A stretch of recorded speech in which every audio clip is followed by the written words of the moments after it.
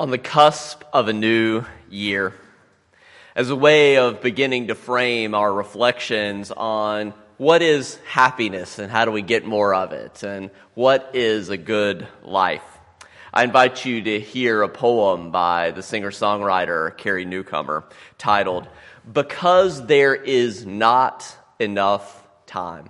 Have you ever felt that way, that there was not enough time?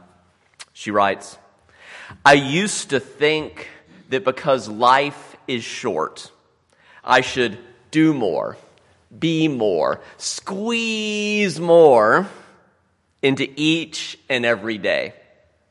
I'd walk around with a stick ruler with increasing numbers as a measure of fullness. But lately, I've sensed a different response to the lack of time. Felt in my bones the singular worth of each passing moment. Perhaps the goal is not to spend the day power skiing atop an ocean of multitasking. Maybe that's not what we're supposed to do. Maybe the idea is to swim slower, dive deeper, and look around.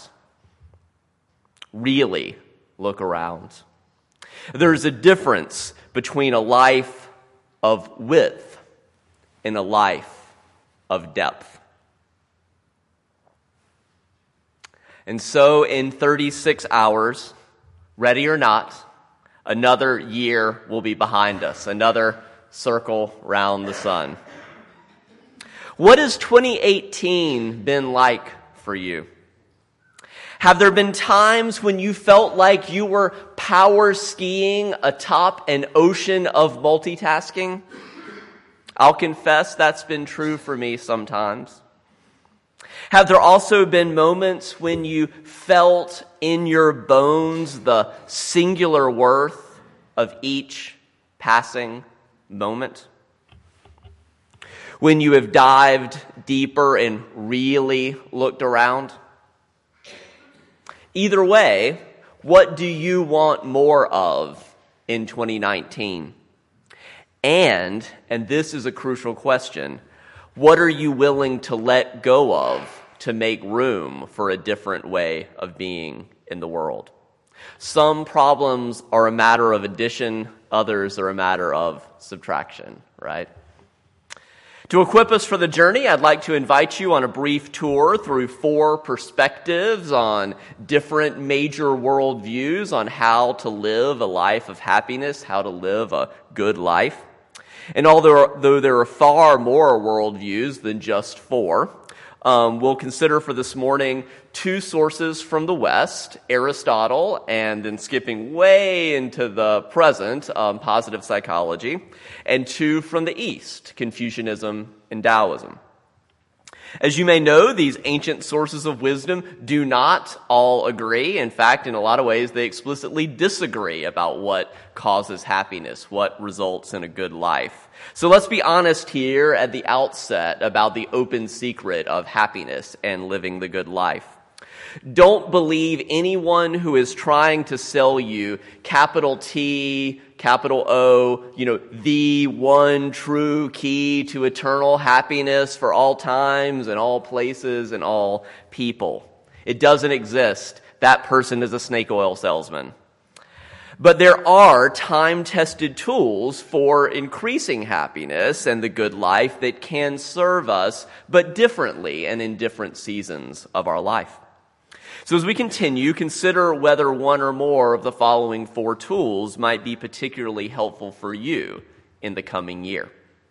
As we begin, it's also important to acknowledge that there are also at least 3 different types of happiness. The first, most basic, most direct level of happiness is just feeling happy.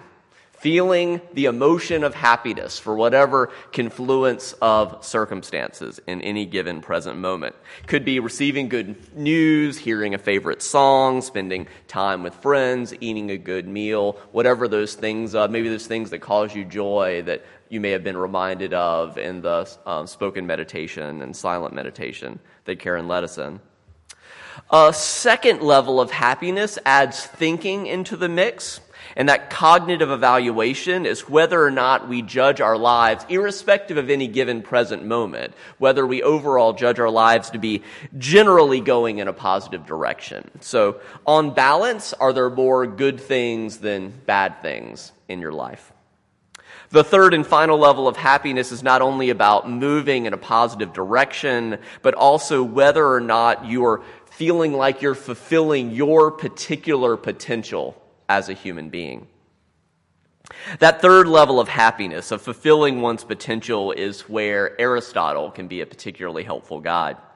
Aristotle was an ancient Greek philosopher. He lived in the 4th century BCE. He was a student in Plato's academy and later tutored Alexander the Great. One key concept in his philosophy is called eudaimonia, which is from the Greek prefix eu, that just means good, and daimon, which kind of sounds a lot like demon. Well, it means spirit of sorts. And so in a similar way that euthanasia means good death, eudaimonia, eudaimon, means good spirit. So it's about listening to your good inner spirit, so to speak, to move in the direction of well-being, the direction of flourishing. For Aristotle, the good life, the life that puts eudaimonia into practice, is about more than feeling the temporary emotion of level 1 happiness, or even moving in a generally positive direction of level 2 happiness. He urges us to bring to fruition the unique gifts that are our own in order to truly flourish as a human being. The classic example of what flourishing looks like from Aristotle's Nicomachean Ethics is that a human being fulfilling their potential is the equivalent of an acorn turning into an oak tree. So we're trying to do that to ourselves. Or if you prefer, a caterpillar turning into a butterfly. And I see the sun emerging from the crowd. So if you need to move around to a more darkened place in the sanctuary, go for it. So what does that acorn to oak tree or caterpillar to butterfly shift look like for you or for those you love? Keep that question in mind as we move from the west to the east and consider the wisdom of Taoism. And as much as I appreciate Aristotle, he can also really stress me out. It can feel both inspiring as well as like a lot of pressure to work on becoming your version of acorn to oak tree, caterpillar to butterfly. And there are seasons in our life when the Tao Te Ching's advice to practice what it calls wu wei, non-action, and it means that in the sense of spontaneity without intentional striving. There are times when that can feel like a welcome corrective to too much goal-oriented striving. Religion scholars tell us that the text we know as the Tao Te Ching was not written by some guy named Lao Tzu or any one historical figure. Instead, it turns out that it's actually an anthology of wise sayings that were transmitted among the elite of ancient China. And it comprises materials from different sources and from different times. The earliest strata of the text may well be 2.5 millennia old or more. And these ancient oral traditions began to be collected and written down in what became a standard form around 300 BCE, which interestingly is contemporaneous with Aristotle. The title of the most famous Taoist text, as I mentioned, is the Tao Te Ching, and it's a combination of 3 Chinese words. Tao, it literally means the way, and it means the way in the sense of the best way of proceeding or going on. De, that middle word, literally power, or what could be translated as efficacy, toward that perfectly ordered or governed process. And finally, Jing, meaning classical scripture. So when we combine those 3 words, the Tao Te Ching is an honorary title meaning the classical scripture of the way and its efficacy. Let's consider just one excerpt from chapter 57 of the Tao Te Ching. The more prohibitions and rules, the poorer people become. the more government regulations, right? We'll get to this kind of a form of libertarianism. The sharper people's weapons, the more they riot. The more skilled their techniques, the more time they've spent honing their techniques, the more grotesque their works. Just do it. Just do it, man. Go with the flow, right? The more elaborate the laws, trying so hard to control people, the more the people commit crimes. It's sort of the law of unintended consequences is what the Tao Te Ching is all about. Therefore, the sage says, I do nothing. The people transform themselves. I enjoy serenity. The people govern themselves. I cultivate emptiness, and the people become prosperous. I have no desires, and the people simplify themselves. Again, it's kind of like a spiritual libertarianism, and it can work at certain times and in certain seasons. However, because both Aristotelianism and Taoism both often stress the role of the individual, I wanted to be sure to bring in also a worldview like Confucianism that highlights the importance of community, which can also play a vital role in various seasons of life as well. Confucius was a Chinese philosopher who preceded both Aristotle and the Tao Te Ching by around 2 centuries. And in contrast to an emphasis on an individual following their bliss, Confucianism reminds us that an equally important support for human flourishing can come from being part of a community, being part of a movement that is larger than yourself. The sustaining rhythm of traditions celebrated annually, the connection and being part of a family, a community, a network, instead of feeling like you have to go it alone, recreate the wheel, always be forging and innovating some new thing. So at this point, we already have 3 diverse options on the table, and I'll hasten to reiterate that it is not a matter of debating which one is the best or which one is right with a capital R. It's not about figuring out whether all 7.7 and growing billion people on this planet should be striving toward the end of Aristotle's acorn flourishing into an oak tree, or practicing Taoist spontaneity without intentional striving, or all conforming to Confucian communal traditions and rules. Rather, the question is, which source of wisdom is most skillful for you in this particular season of your life? So with that caveat in mind, let's add in one final perspective, the modern positive psychology movement, which attempts to shift psychology, which traditionally focused obsessively on your pathologies, on the things that are wrong with you, which can be helpful in certain seasons of your life, those things that are holding you back. But positive psychology tends to shift the focus to your strengths. What really helps you thrive, and how do we get more of that instead of just on the negative? This shift can again be quite fruitful in certain seasons. Indeed, when Dr. Tal Ben-Shahar began teaching positive psychology at Harvard, it quickly became the most popular course in the university's history.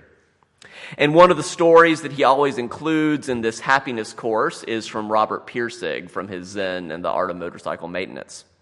Pirsig tells the story of climbing the Himalayas with a group of Zen monks. Pirsig found himself becoming exhausted and overwhelmed, and he had to drop out. He's like, just go ahead, leave me behind. He was concentrating on how steep this mountain was and how far they had to go, and he just became daunted and he gave up. So focused on a goal that seemed out of his reach, he lost his will and stamina to continue. The monks, in contrast, they had their eye on the peak as well, but it was only to steady themselves on the ultimate source, not because reaching the peak itself was their chief goal. Knowing that they were headed in the right direction allowed them to focus their attention and enjoy every step, rather than being overwhelmed by what was still ahead and knowing that they wouldn't be happy until they reached the top, and if they weren't going to reach the top, might as well give up. The takeaway is that if you're an acorn, spending all your time self-flagellating because you're not an oak tree is demoralizing. It's enervating. The trick is to enjoy each stage of the journey to the extent possible and to one day look back, oh, I've become an oak tree after all, but maybe an oak tree that looks different than what you originally envisioned. It's also important to realize that achieving a goal tends to only give us a brief, temporary burst of level 1 happiness. So if we could all magically skip all those middle stages and move instantly from acorn to oak tree, if we could all magically apparate from the bottom of the mountain to the top, the truth is that relatively quickly, you tend to go back to your homeostasis. You go back to, you are temporarily happy, but then you go back to that whatever baseline is for you. The same dynamic happens to lottery winners. We've seen this happen over and over. People become temporarily, exuberantly happy, and then sometimes amidst millions of dollars, they revert back to whatever their temporary state is. Psychology has shown us that happiness does increase with more money, but only up to about $75,000 a year. And then there's just extreme diminishing marginal returns. So having more money does make you happier, but only kind of to that, having the base level of Maslow's hierarchy stable. The psychologist Daniel Gilbert summarizes it this way. He says that happiness is not about making it to the peak of the mountain. That just gives you a brief burst of level 1 happiness. Nor is it about climbing aimlessly around the mountain, going nowhere, wandering in the wilderness. He says happiness is the experience of climbing toward the peak.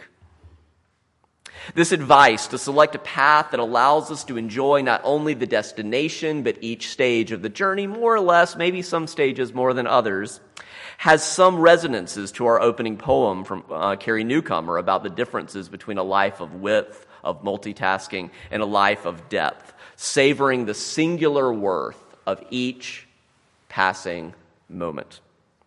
And to bookend our reflection, I invite you to hear an excerpt from a New Year's poem by my colleague, the Reverend Gretchen Haley. Allow her words to perhaps awaken your imagination further about what might be possible for you in 2019. She writes, "What songs would you sing to yourself or others? What blessings would you name and share with strangers and with friends? If you could take now that first step, what journey would you begin? Across deserts or mountains, or would you take to the sky, which despite the bitter cold is still vast and filled with light? What work would you take? What mischief would you make with boldness and bravery? What failure would you embrace? And what would you release? And where in the end would you return and call home?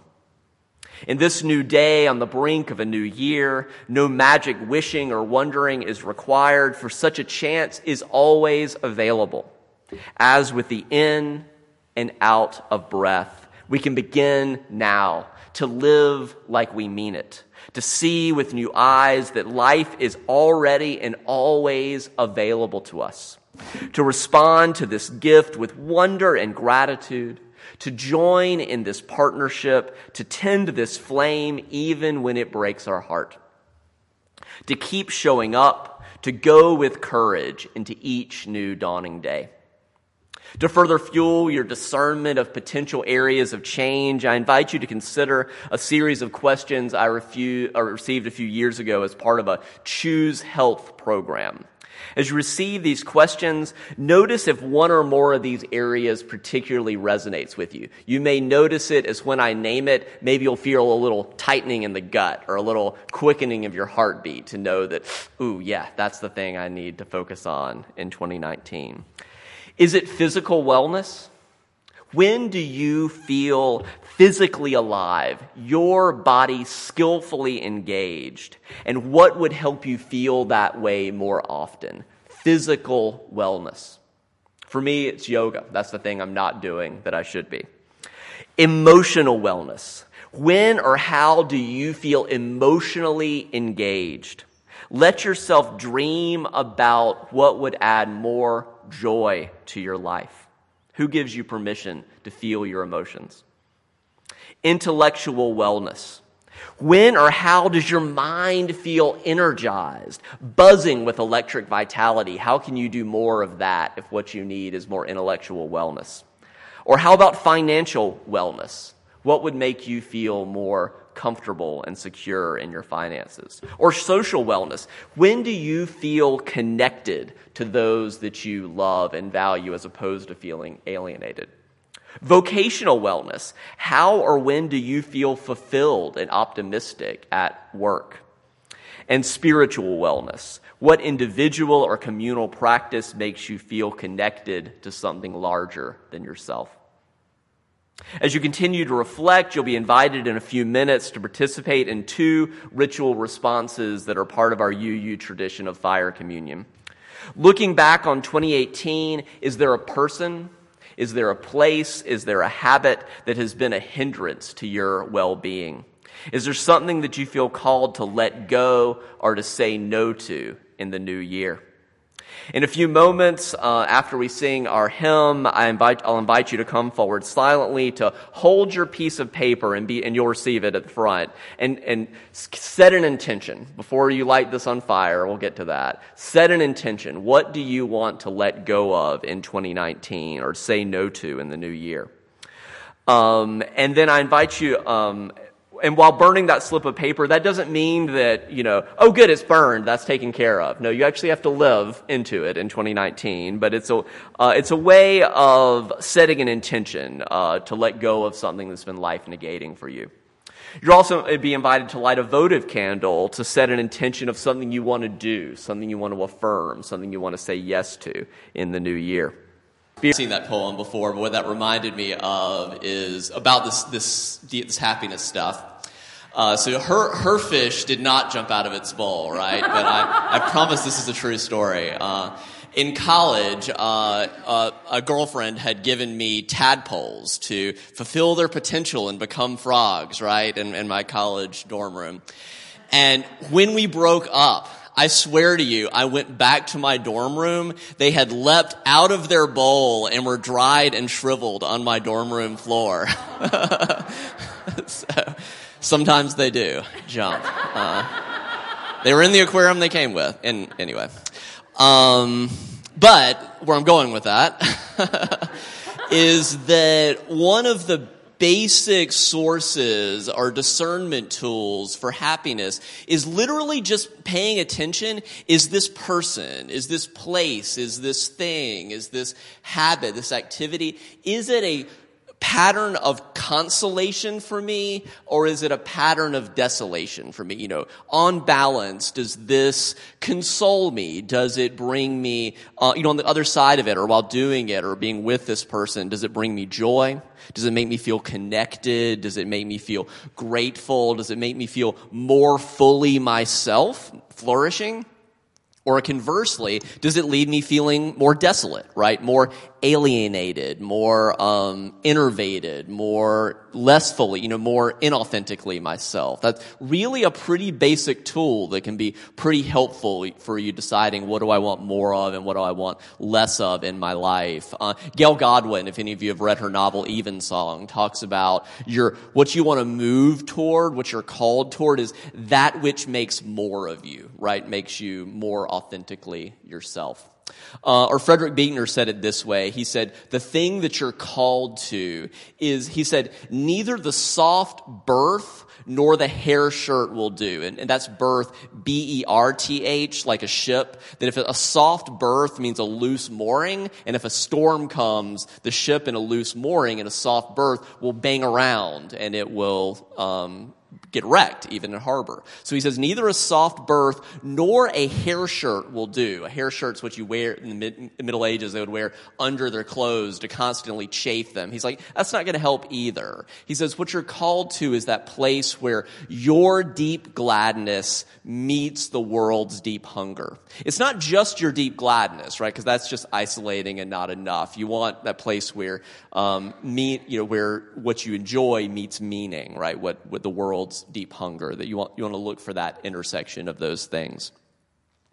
Or a tradition I didn't talk about, one of the many other world traditions I could have talked about, is the Buddhist tradition. That's one of the ones most important to my own practice. And Rick Hanson, who wrote the wonderful book Buddha's Brain, if you haven't read that, I recommend it to you. But he talks about the simple pattern of, he calls it, let be, let go, let in.